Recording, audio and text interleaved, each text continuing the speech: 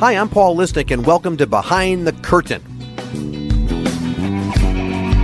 And good day, everybody, and welcome to Paul Lisnek Behind the Curtain here on WGN Radio. Always good to talk to you. And, usually on the TV side, I'm always covering politics. And while I branch out a bit to sometimes the arts and theater here on the podcast, today we're going to kind of stick with politics, but in a step above way, because we're talking about a new book called Lincoln and the Fight for Peace. We're going to take a look at the power of Abraham Lincoln, not just in his day, but beyond and today. And joining me is a guy I just so admire watching him on television. John Avlon is a senior political analyst for CNN. This is his new book, Lincoln and the Fight for Peace.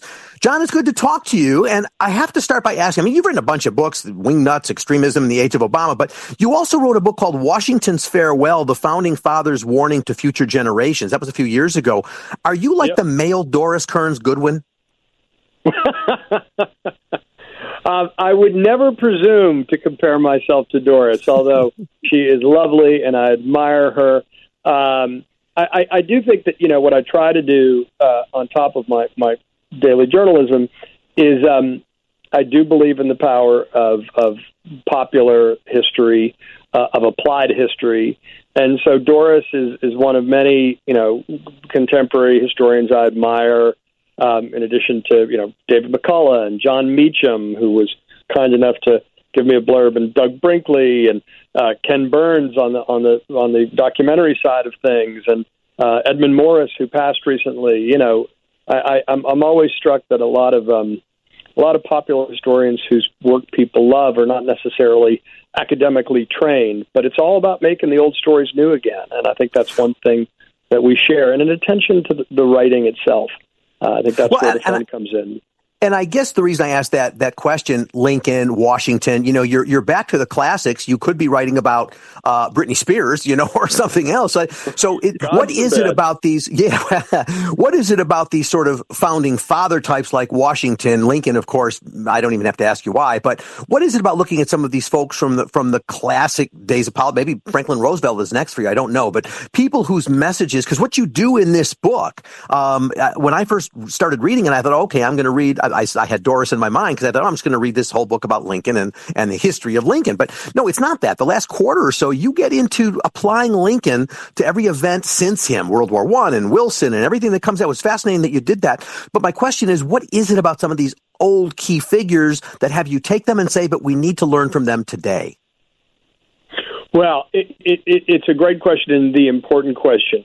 In both cases, and in all my writing and all my journalism, I think one of the clear through lines is trying to show that we can overcome our divisions, hyperpartisanship, polarization in particular, and that our greatest leaders have often been people who governed from the center, who found ways to highlight what unites us, not what divides us, even in deeply divided times. With Washington, in both cases, I try to take a deep cut and at a different angle. I try to take a smaller aspect of their life and make it universal. So in Washington's case, it's Washington's farewell address. And I think you can tell the story of Washington's life through that prism because it contains all his hard-won wisdom in war and peace. But particularly, the Founding Fathers often get misappropriated and manipulated by people for their own partisan ends, often from a highly ideological, hyper-partisan perspective. And that's the exact opposite of what the Founding Fathers believed and what they wanted. And a big chunk of Washington's farewell address, which he wrote to us, he wrote to future generations, was the dangers of hyper-partisanship, what we would call hyper-partisanship, to our democracy. In addition to that, dangers of excessive debt, foreign wars, foreign influence in our elections, all things that are pretty contemporary.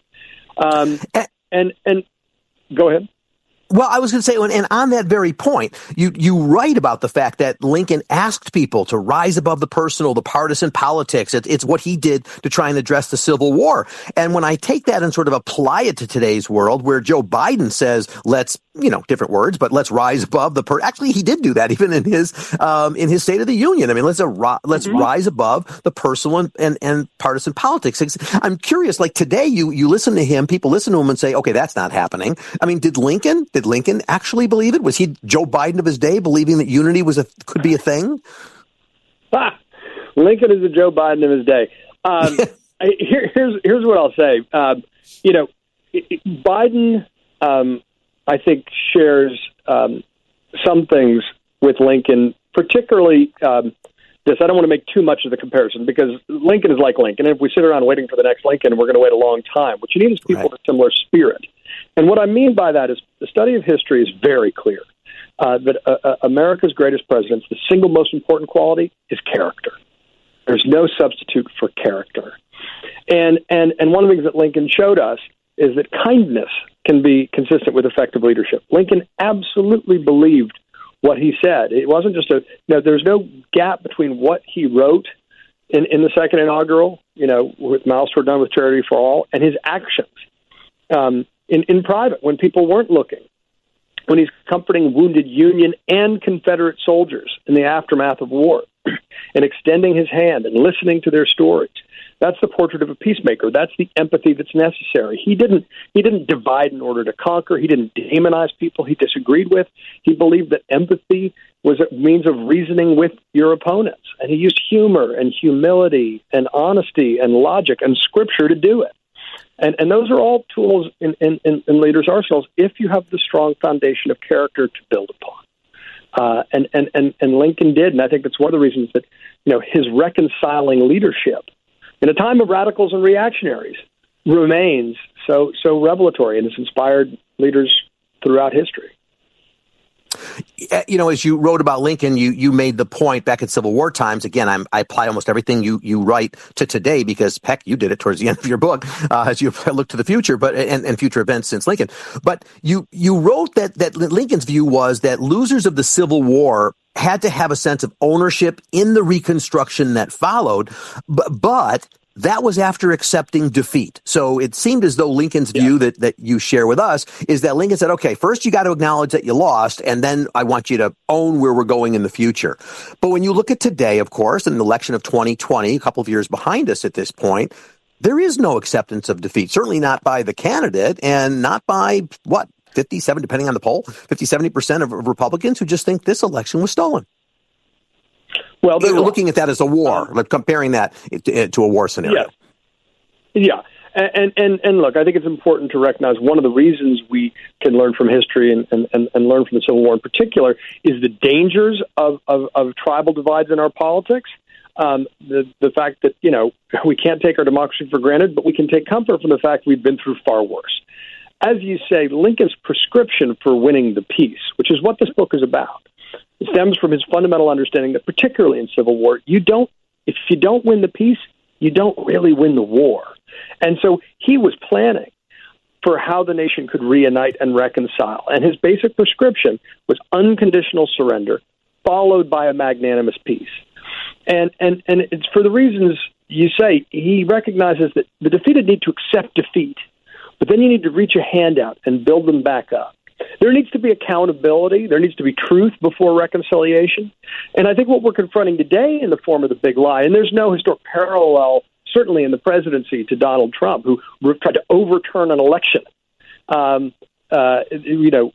refused to accept legitimacy of election that he lost. But the people who were misled, have bought into a new form of lost cause mythology, which is what, the Confederates perpetrated after the Civil War. And that leads to dangerous things.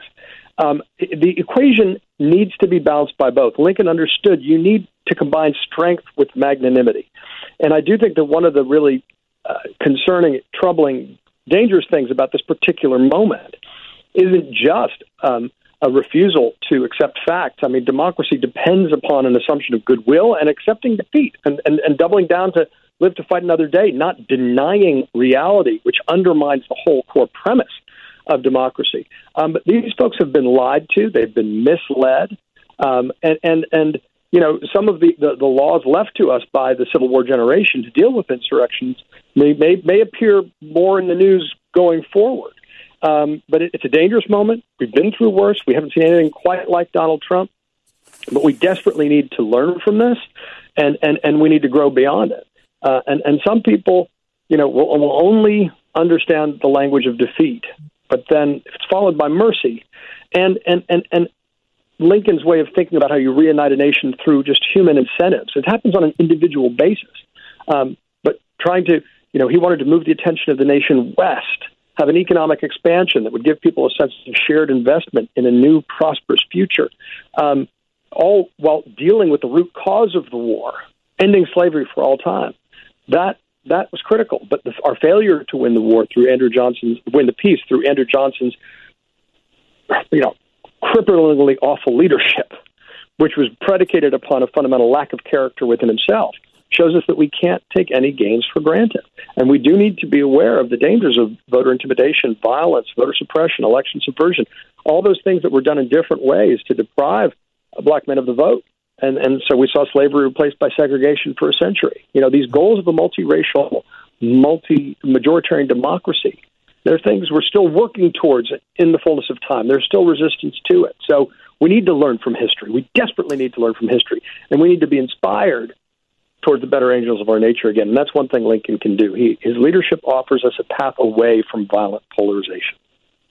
It's always encouraging to me when any president, sort of studies the path. I mean, Obama looked very closely at the history of Lincoln, and I don't know that he's a scholar on Lincoln, but he clearly tried to study and learn from the lessons of Lincoln. Let's acknowledge that pragmatism is important for a president or any leader. Mm-hmm.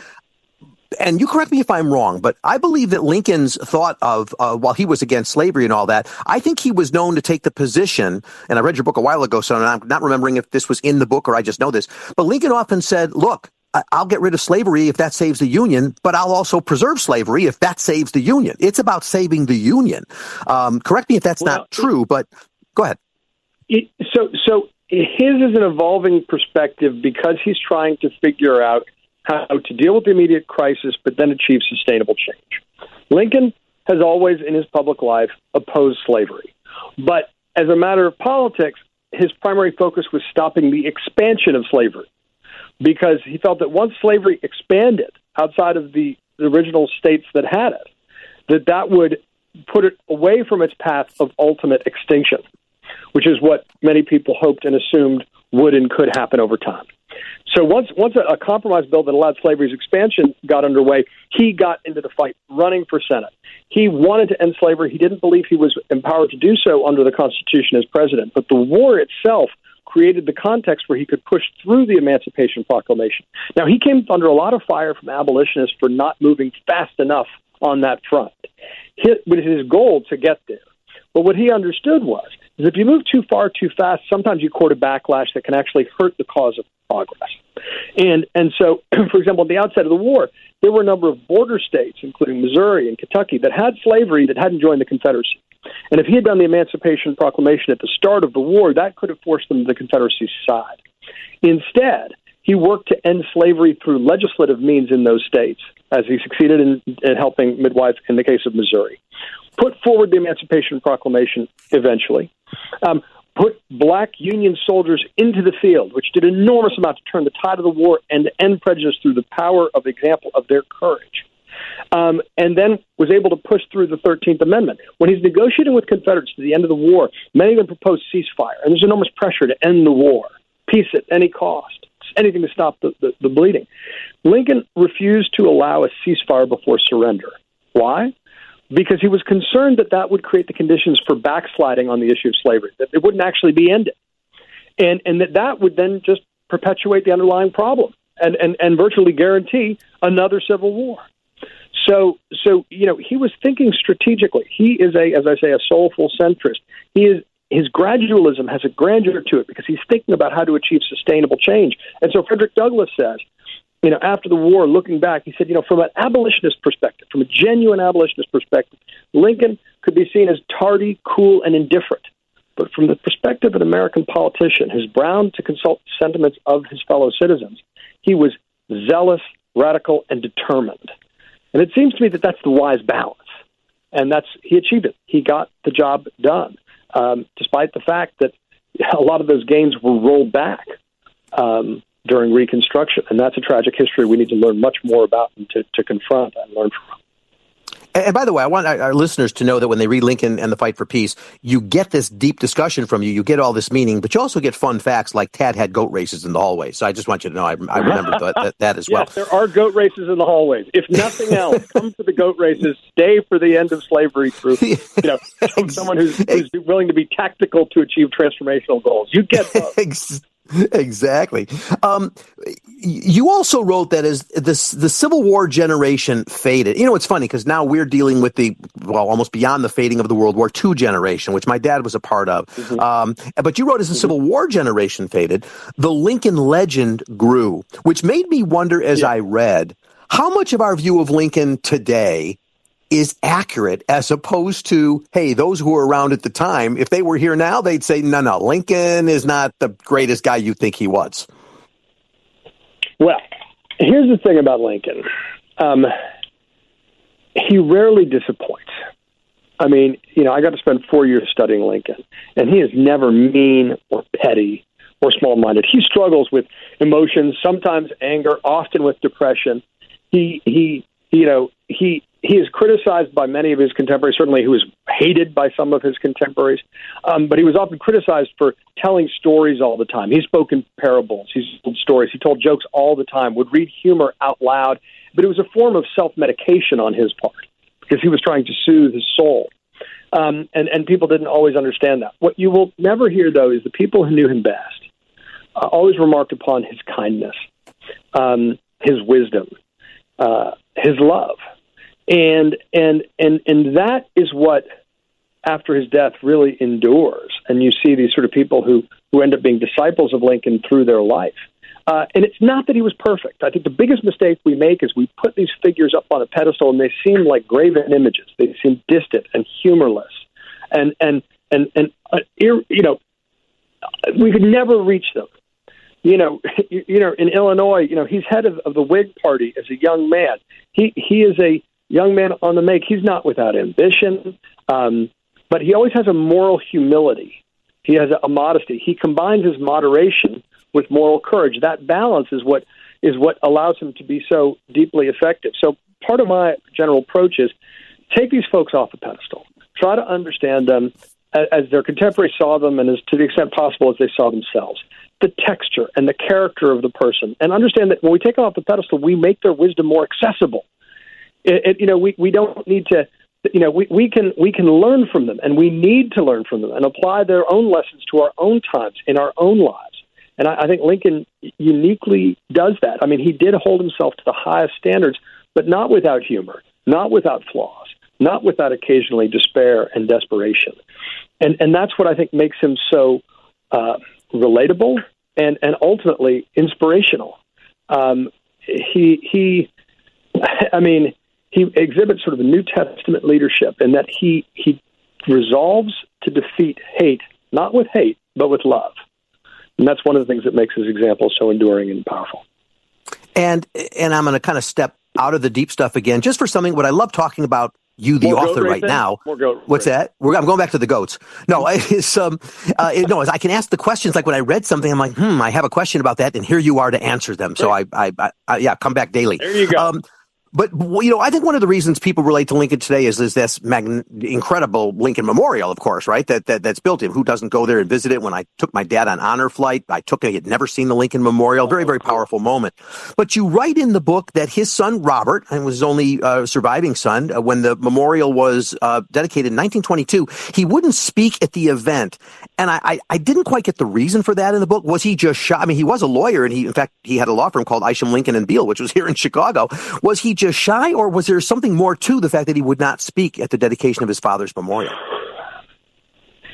I think he was burdened by the business of legacy promotion.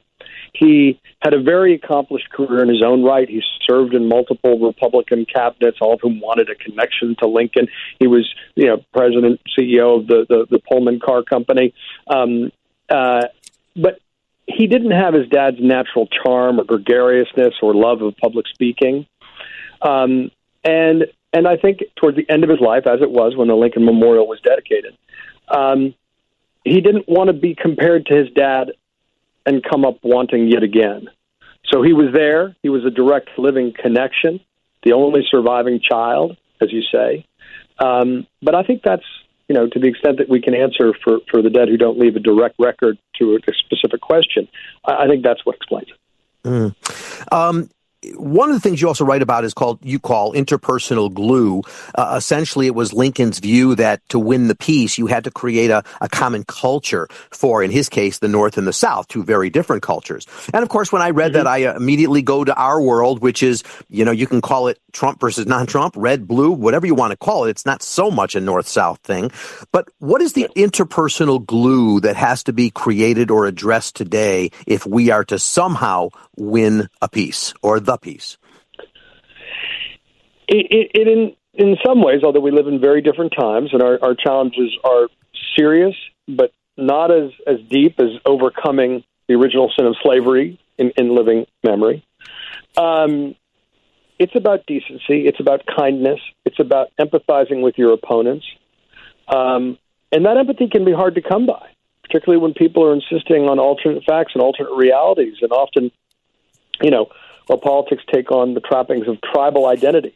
But I think what we need to understand is Lincoln did, as someone who was born in the South and moved north and west, and someone who combined so many of the dualities and opposites, is that we need to transcend our tribalism to survive as a nation. That's what America fundamentally is about. We are unique because we're the only nation in the history of the world based on an idea, not a tribal identity. And that's why Lincoln was able to keep faith, even in the middle of the Civil War, that there was more than unites us than divides us. And that's still true today. We're not nearly as evenly and deeply divided as it seems. We have vocal minorities who too often hijack debates, but they don't really represent the underlying culture of the country.